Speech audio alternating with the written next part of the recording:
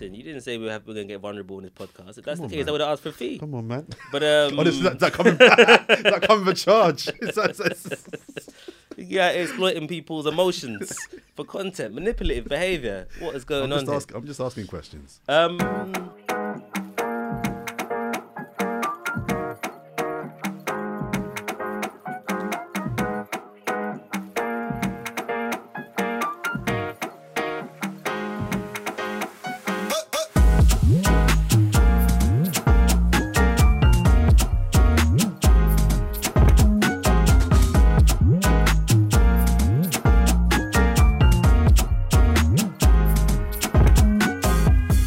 Symeon Brown, we worked together at Channel 4 News. You've been there now, what, 8 years? Yeah, man, I've been there a long time. Yeah, man. Some would say too long. Too long, man. I'm practically like, you know what I mean? Testimonial coming up soon. Listen, I'm going to have my 10 years soon. Listen, I expect to see a gold watch or something, whatever it is that you get. Nah, you got to do more than 10 years. As you approach retirement. You got to do more than 10 years for a gold watch, bro. Come on. Okay, I'll take silver. You get a dinner. You get a dinner, a nice fancy dinner. Your 8 years at Channel 4 News, you've covered in the main, I would say, social affairs as well as many cultural stories.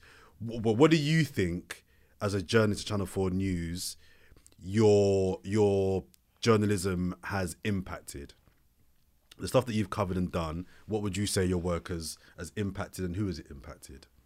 It's a very broad question for I don't know, 9 a.m. in the morning.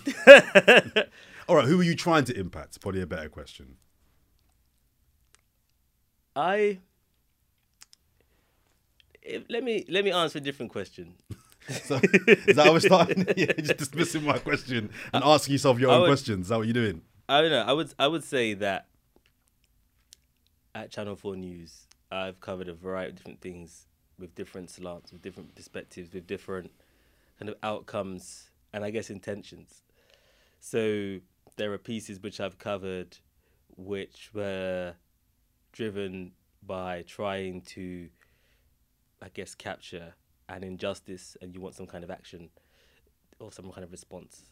So, for example, I did a piece on a young man who went to a BLM protest, and then he was attacked by some racist far-right protesters. And then he turned to the police whilst bleeding, and then he found himself in cuffs and stopped and searched.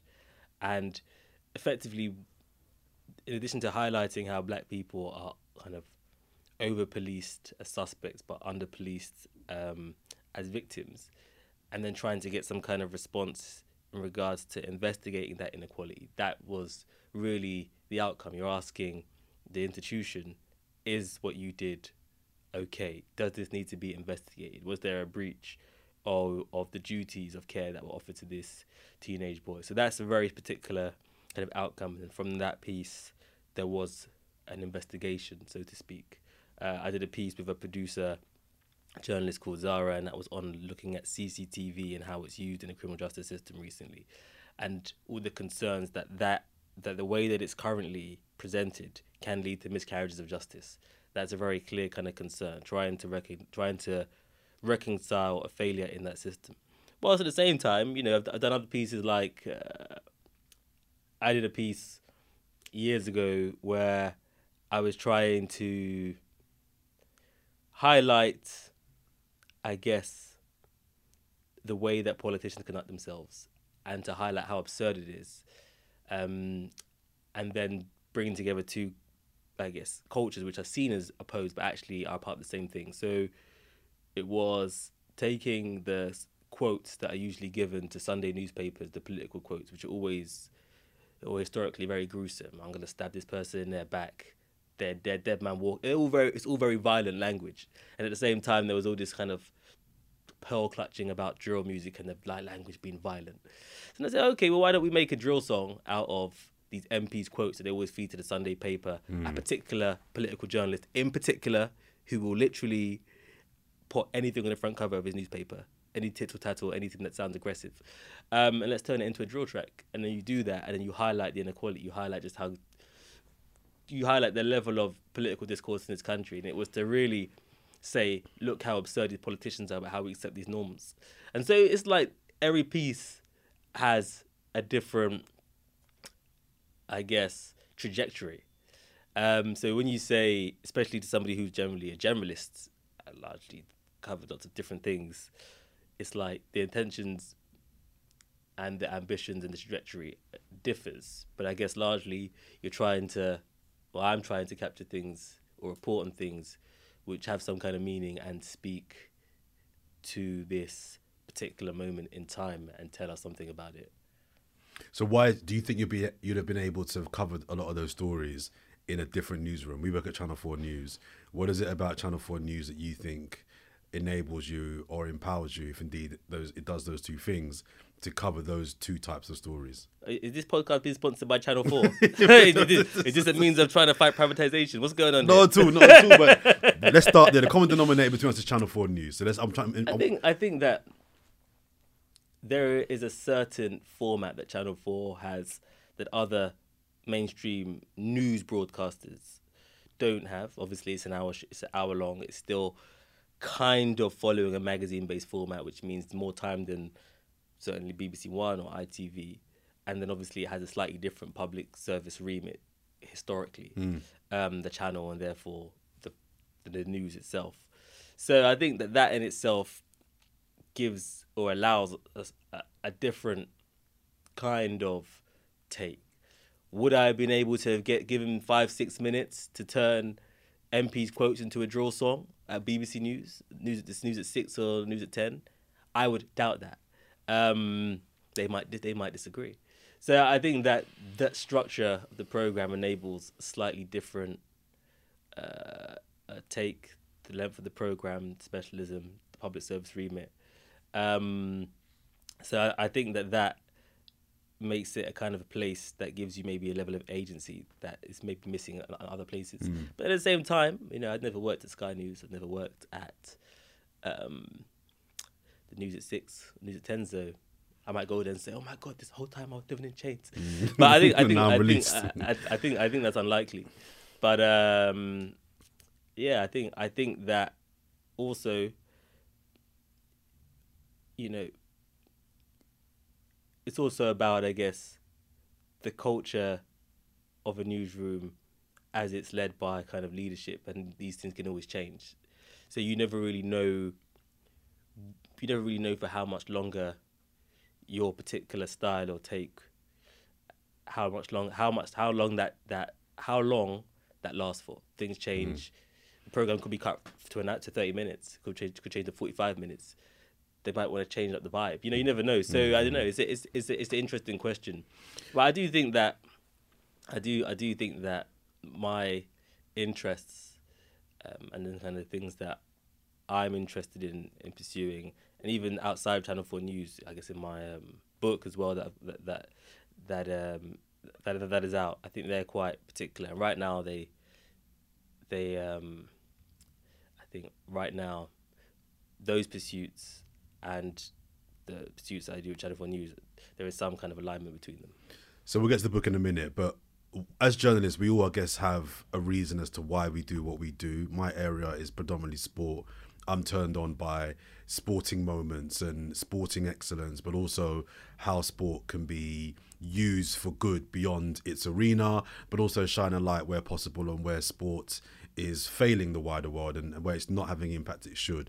I enjoy trying to tell those stories, and as well as the great moments of England winning a semi-final in the Euros, but also the kind of more important stuff of, sexual abuse with young girls who were young swimmers and by their coaches, and why that's important and the wider context of that.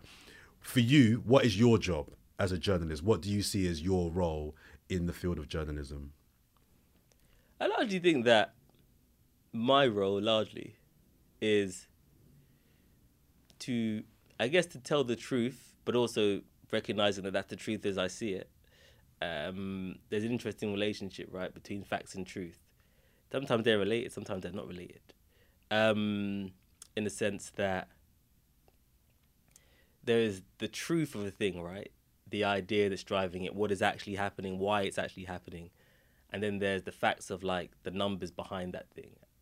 And so I think my role really is to tell the truth and to find the truth in, I guess, the facts. And I think that the pursuit of journalism or impartiality is more about the spirit with which you do kind of journalism, trying to be almost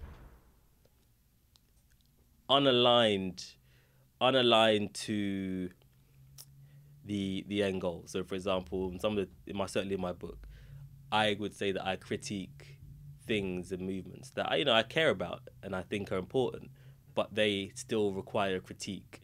There's critiques of, I guess, individuals who I might even like, but it's because I feel like that's important. And I think that a part of doing journalism in many ways is like you have to be prepared to have no friends. You have to be very much prepared just to like piss people off if you're in pursuit of the truth. And sorry to cut you, does that pierce into black culture and the black community, i.e. you might have to tell some home truths about your own people Absolutely. that actually Absolutely. ideally wouldn't want to reveal, but because you're a journalist, that first and foremost is what you got to do. Yeah, I agree with that within reason.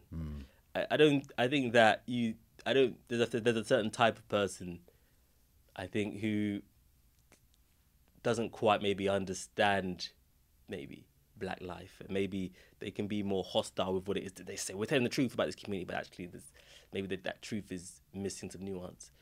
But I think that in terms of being able to report on things and critique things, even in the community that you're in, I think that is important. Because the irony, the end goal is supposed to be kind of, I guess, a correction of the issues that you're highlighting are not quite working or they're kind of wrong. That's a problem because you want that to be recognised. So no, I think that part of journalism is just like being prepared to piss people off, but being provocative, not overly provocative for performance sake. And I think that in broadcast there is a lot of performance. It's television as well. It's like you're going to go and doorstep somebody, they're not going to answer the question, but there you are shouting questions. And then there is a performance element to it as well. But, I think that fundamentally, you're writing the kind of, I guess, to be cliched, I don't know, first draft of history.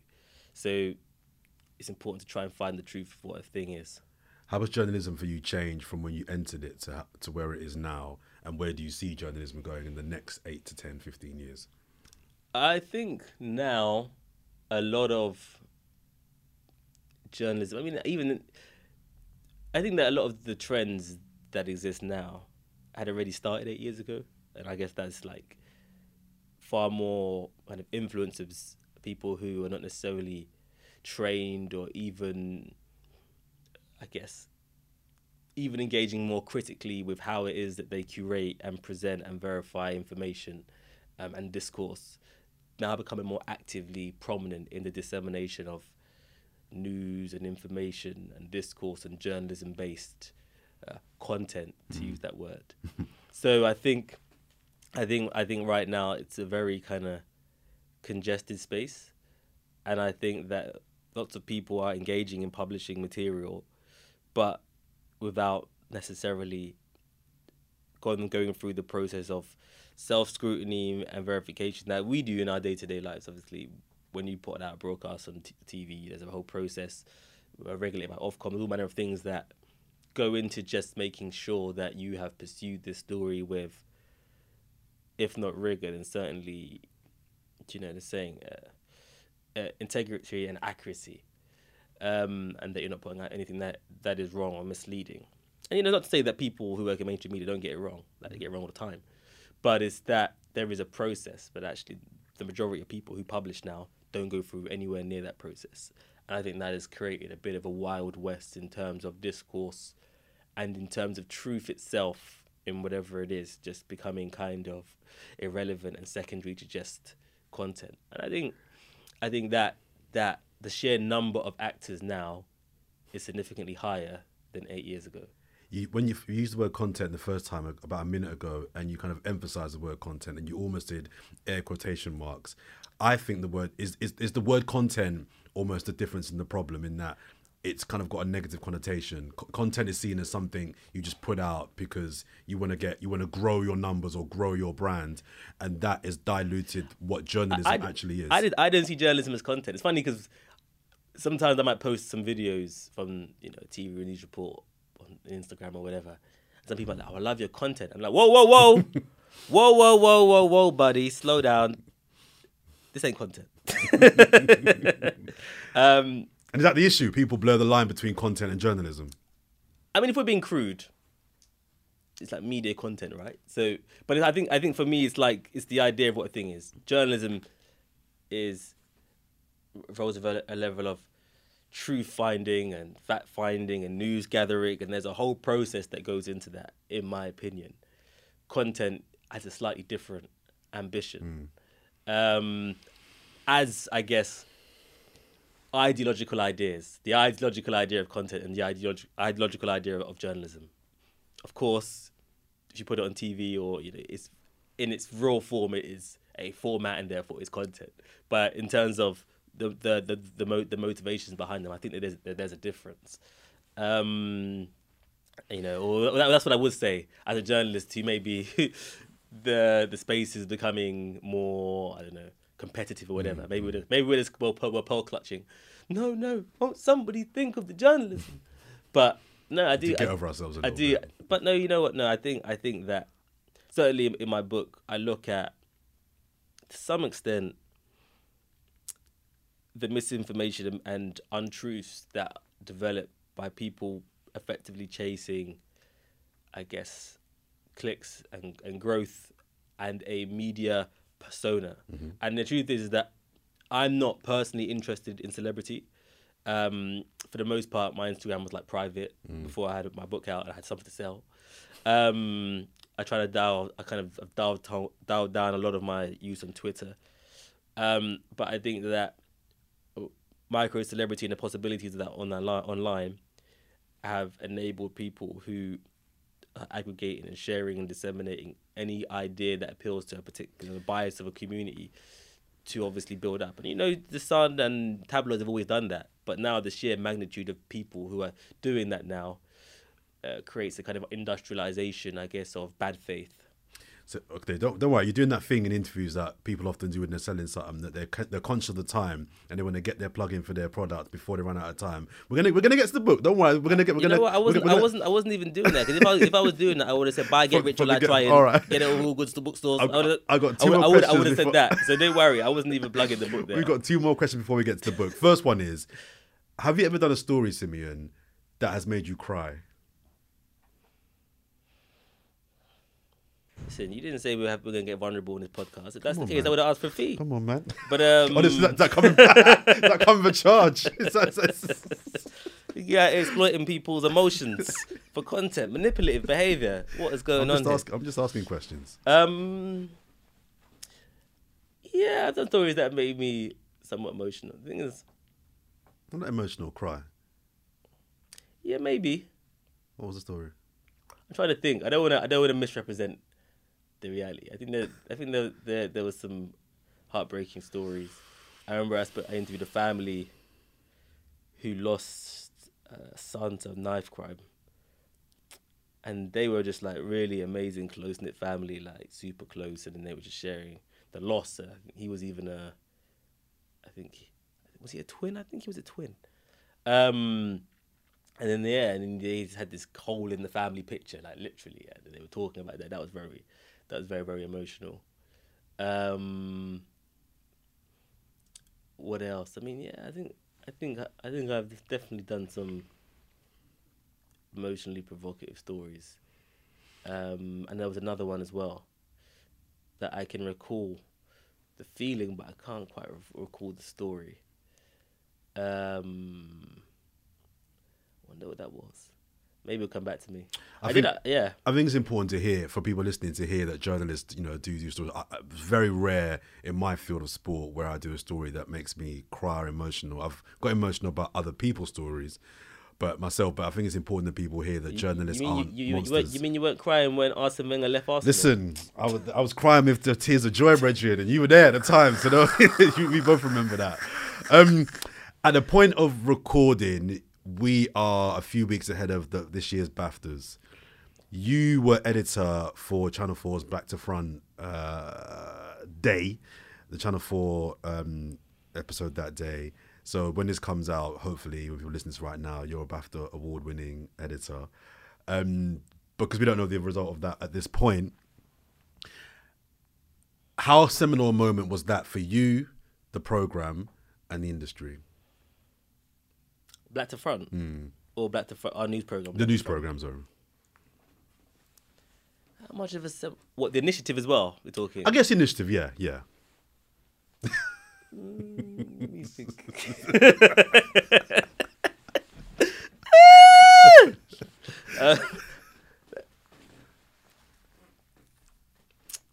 How seminal a moment was it? I mean, was it a seminal moment? First of all, let's start with that. The thing is, you have to remember, right? There's a lot of history. Problem in this country is that we are in a constant state of amnesia, where we literally just forget everything that happens.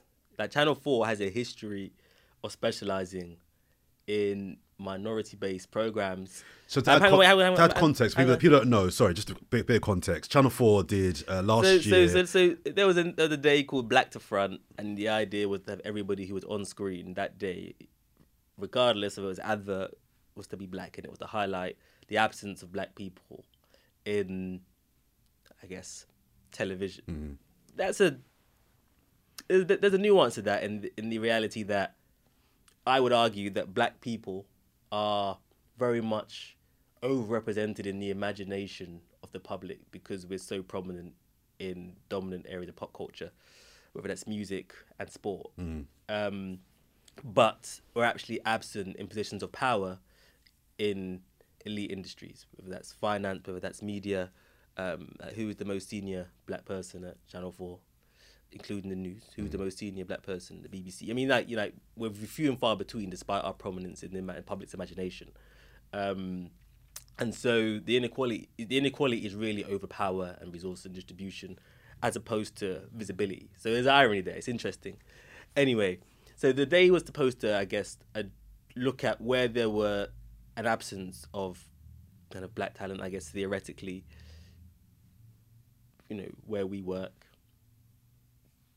Certainly, I can't think of any black senior editorial figures, and I can't think of them as editors or deputy editors or commissioners. I can't think of them.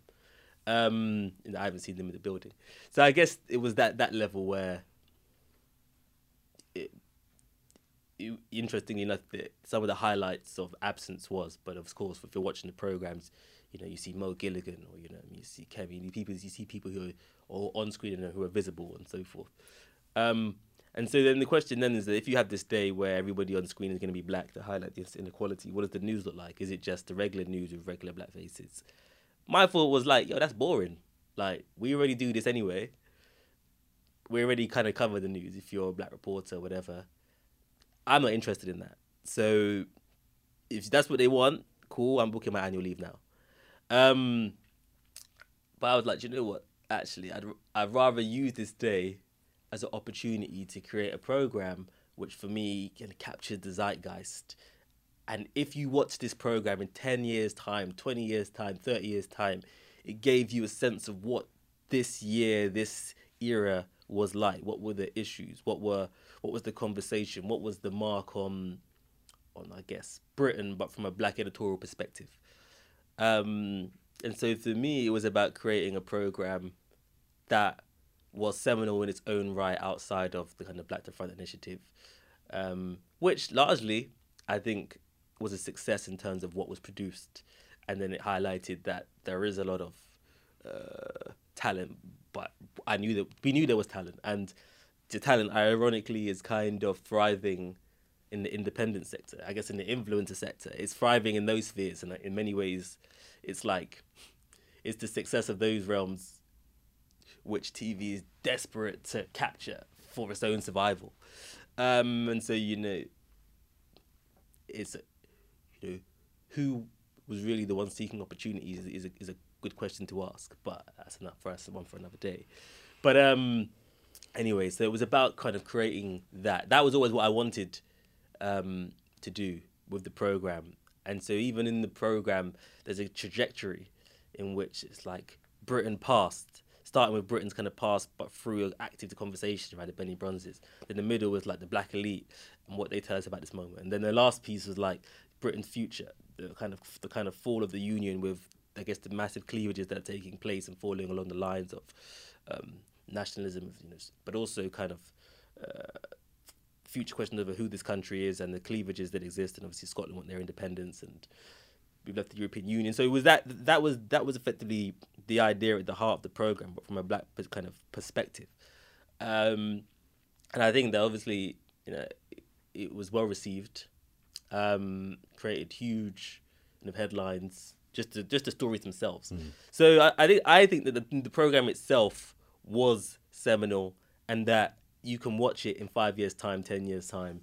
Even now, you watch it back and it still feels quite present. Do you know what I'm saying? And that was really the ambition, to kind of transcend news and capture the zeitgeist, which is what I think news and journalism is supposed to do. Back to Front is an interesting one. I read, I was reading, I guess, the first draft of a kind of history book, particularly about black gay activists in South London, by a writer called Jason Okende.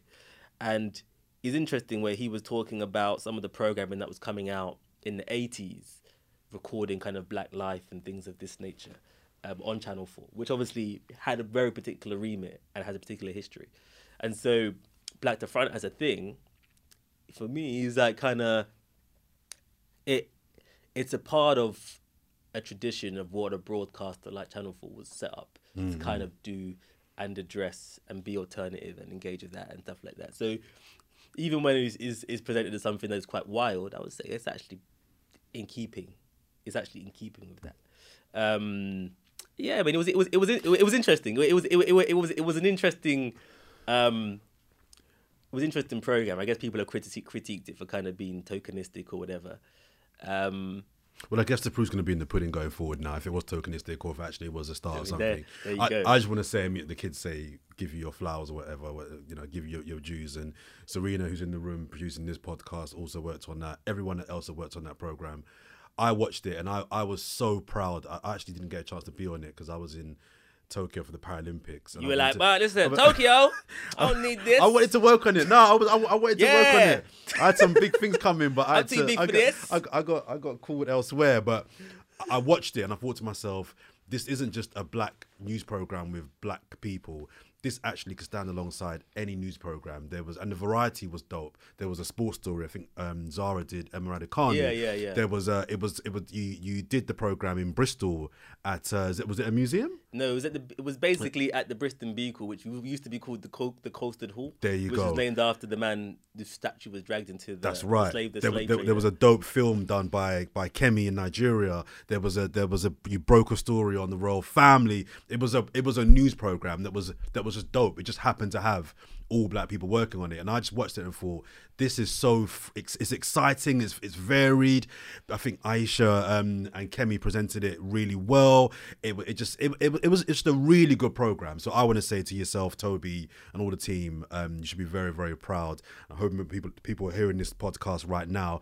You are BAFTA award winners. I think you guys deserve it. I think the likelihood is that ITV will be collecting their possibly a millionth gong of the year, possibly, but irrespective. But we'll take it. We'll take the nomination and get to go to the party. Indeed. I know you got to go, so I want to just get to the book now. So that is probably the single biggest thing in your life at the moment. You're giving me a look. Is that not a fair? I mean, it's taking up a lot of time, even though it's published now. But so the book is about. Correct me if I'm wrong. I've got the book and I've started reading the book. I think about 10 or so, maybe less pages in. Is that it? I only kind of got to it. I'm a slow reader, and I got reading to it.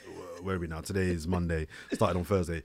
It's about the influencer economy and how people in the last decade have used social media as a currency for growth in their own personal or business world. Is that a fair assessment? Yeah, I mean it's interesting. I mean, every time someone asks the question, I ask the question differently. But it's like brilliant. I mean, really, this is a book for me which is about... What's it called, first of all? Tell the people what it's called. It's called Get Rich or Lie Trying, Ambition and Deceit, the New Influence Economy. Really, this is a book about modern work and about, I guess, the post-millennial generation who are growing up in a world where they have huge ambitions, of being told that, you know, all you have to do is go to university, get education, and you can achieve the trappings of middle-class life, but how the actual economic consensus has shifted against them for very different reasons. Certainly post-financial crash in terms of real wages for graduate labour is down, housing is up, you can't own unless you come from kind of effectively wealth in major cities. And what it means then to achieve this completely this completely unattainable sense of what you should be achieving. And we always talk about things like imposter syndrome, but there's just a huge amount of pressure that young people are under. When I say young now, even under 40, just to be a success, whatever that means, because of all the things that we're exposed to and tapped into online and on socials. A lot of it being kind of a mirage, and then how basically social media has stepped in to promise to fill that void, but actually how there's a darker side to that, and how actually the majority of people who are supposedly influencers or basically digital workers, actually how they're more likely to be exploited, fall into pyramid schemes, or some cases have the worst parts of that ecosystem effectively just take advantage of them. And that's even before you get to that fraud. And then I put that in the context of, I guess, this kind of moment in which there is like a real gold rush among investors in Silicon Valley to kind of invest supposedly in like the next big startup and talent, but how that world, which arguably some people believe works by the rules of a kind of Ponzi scheme or pyramid scheme, how that world is actually closed to the majority of people. And so everybody else now, they basically got to hustle on these platforms, and what that really looks like, and then what's that really costing us. And so the book is kind of like quite an easy...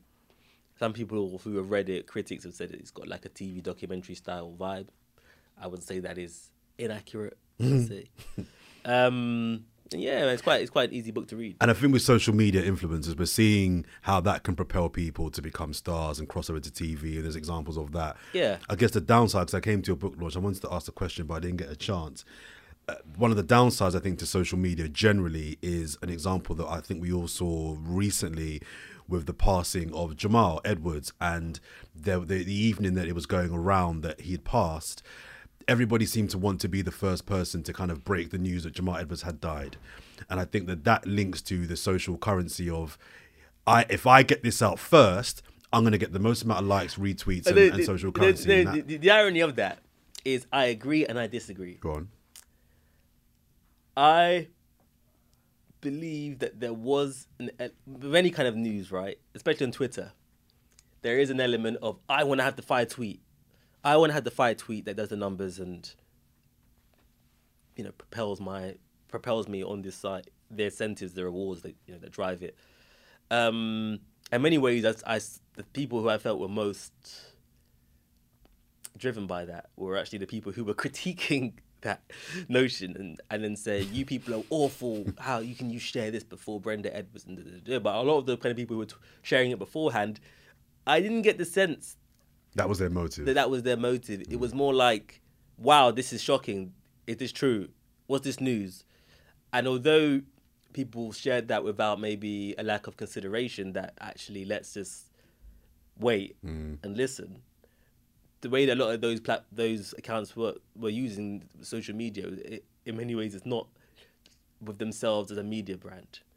And so it was many of the people who were influencers and were using it as media brands who were then writing these tweets, you people are awful about what you said about revealing this news. But they're tweeting this before his mum revealed the news. So if you really believe that, then why are you even talking? Just wait for the news to be confirmed, and then maybe you can say that. So for me, it was classic kind of, it was classic Twitter, by which people who are keen to present themselves as the voice of moral authority are actually the ones driven by the warped incentives. And you know what I mean, the thing is, there's two elements to it. We all use these apps to communicate, and so they're a central or primary partner of human culture, even down to people meeting their partners or whatever, where they kind of congregate, sharing of news information.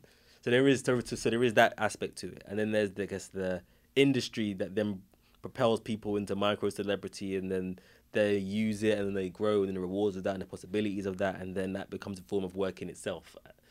What was the biggest thing you learned from writing this book? What was the thing you, in researching the book, writing the book, that you didn't know before you started writing the book? You have to read the book, because it's like the book is, in many ways, a lot of books by the internet can be quite dry, and it's about kind of getting all these like random facts, and you put it in like, did you know that this company made this funny from this, and did you know? But the book is really about people online trying to achieve their ambitions on the internet and failing, or that costing them a lot, or being exploited, or pyramid schemes. And so in many ways, it's about the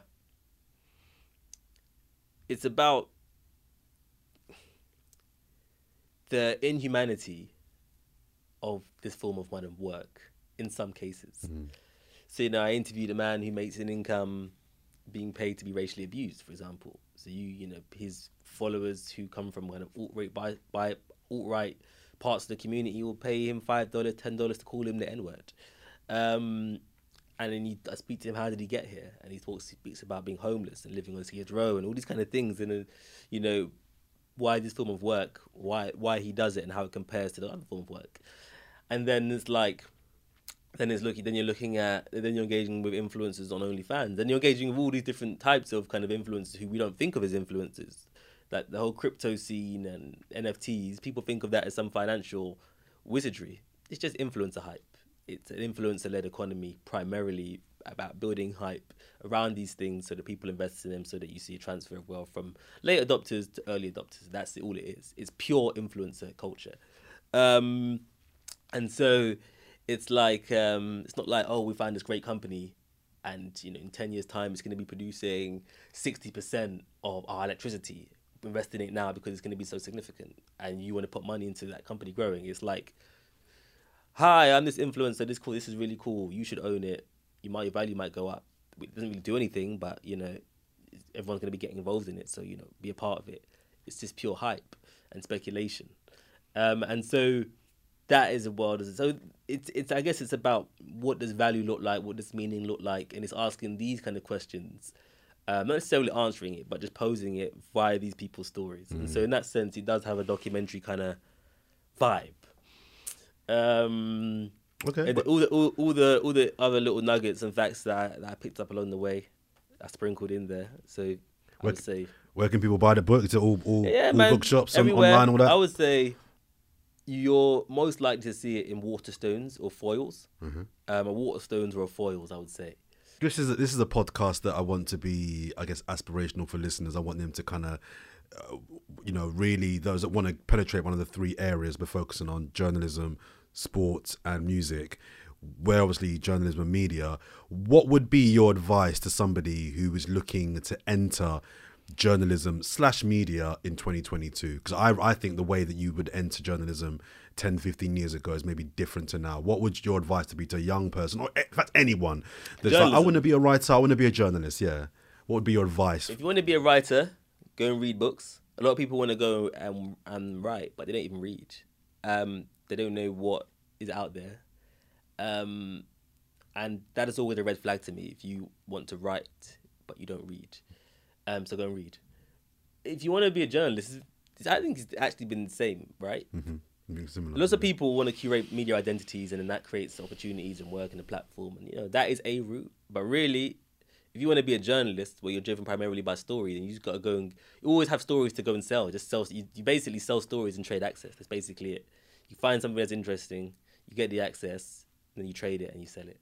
That's really, in its pure form, what will always give you an avenue into a place, and then from there you go. So I think that's key. And I think a lot of minorities, interestingly enough, when they especially when they come from non-traditional backgrounds, they haven't been to particular grammar school or private school or Oxbridge or whatever.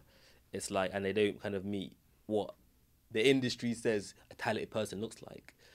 It's usually an event or an avenue where suddenly the newsroom looks at itself and says, we don't have somebody who can go and get this person or knows this person who can do that. And then they're brought in. And so when I think of some of the people who I know who are definitely from non-traditional backgrounds, they came in,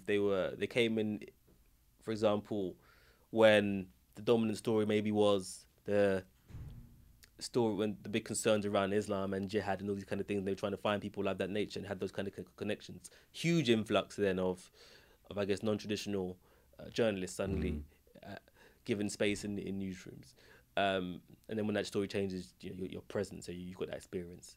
Likewise, when there's riots, suddenly there's loads of black journalists, and I remember Gary Young saying, I think that was an opportunity for him. Maybe that was Stephen Lawrence. It was either Stephen Lawrence or it was the 85 riots being an avenue for him. And I think that was also, in my experience, certainly post-2011 riots. So I think that it's the access and the stories, having those things always to trade and effectively to do journalism around. I think that's a thing, but it doesn't have to be so linked to identity either. Your identity. If you are interested in niche things, then those are things that you can always pitch. And I think it's better to do that. It's better to have something to sell and trade than to be like, oh, can I have experience? Everybody wants experience, but it's like if you have something, then that's a bargaining. What you bring to the table, indeed. The future of journalism. That's a quote. Symeon Brown. And BAFTA award winner. I'm going to put it out there. I'm putting so what are you going to do now when ITV win and you got a podcast to put out? Well, I'm putting it out there. I'm putting it out there. What are you going to do, yeah? BAFTA nominee. Listen, we can do an edit. Come, Serena. We can do a little remix. Future of journalism. That was a quote from Jon Snow. I thought that was powerful. I love that. What was your reaction when you heard him say that? Jon Snow? Was my reaction. It was like, John's good for a quote. Thank you, John. I can use this now. Thank you. I can eat. I can pay some bills. I can pay bills now. Thank you, John. I'm gonna be living on this for the next 30 years. I'm gonna be 50 years old saying John said I was the future. Listen, Symeon Brown, love, big up. Thank you.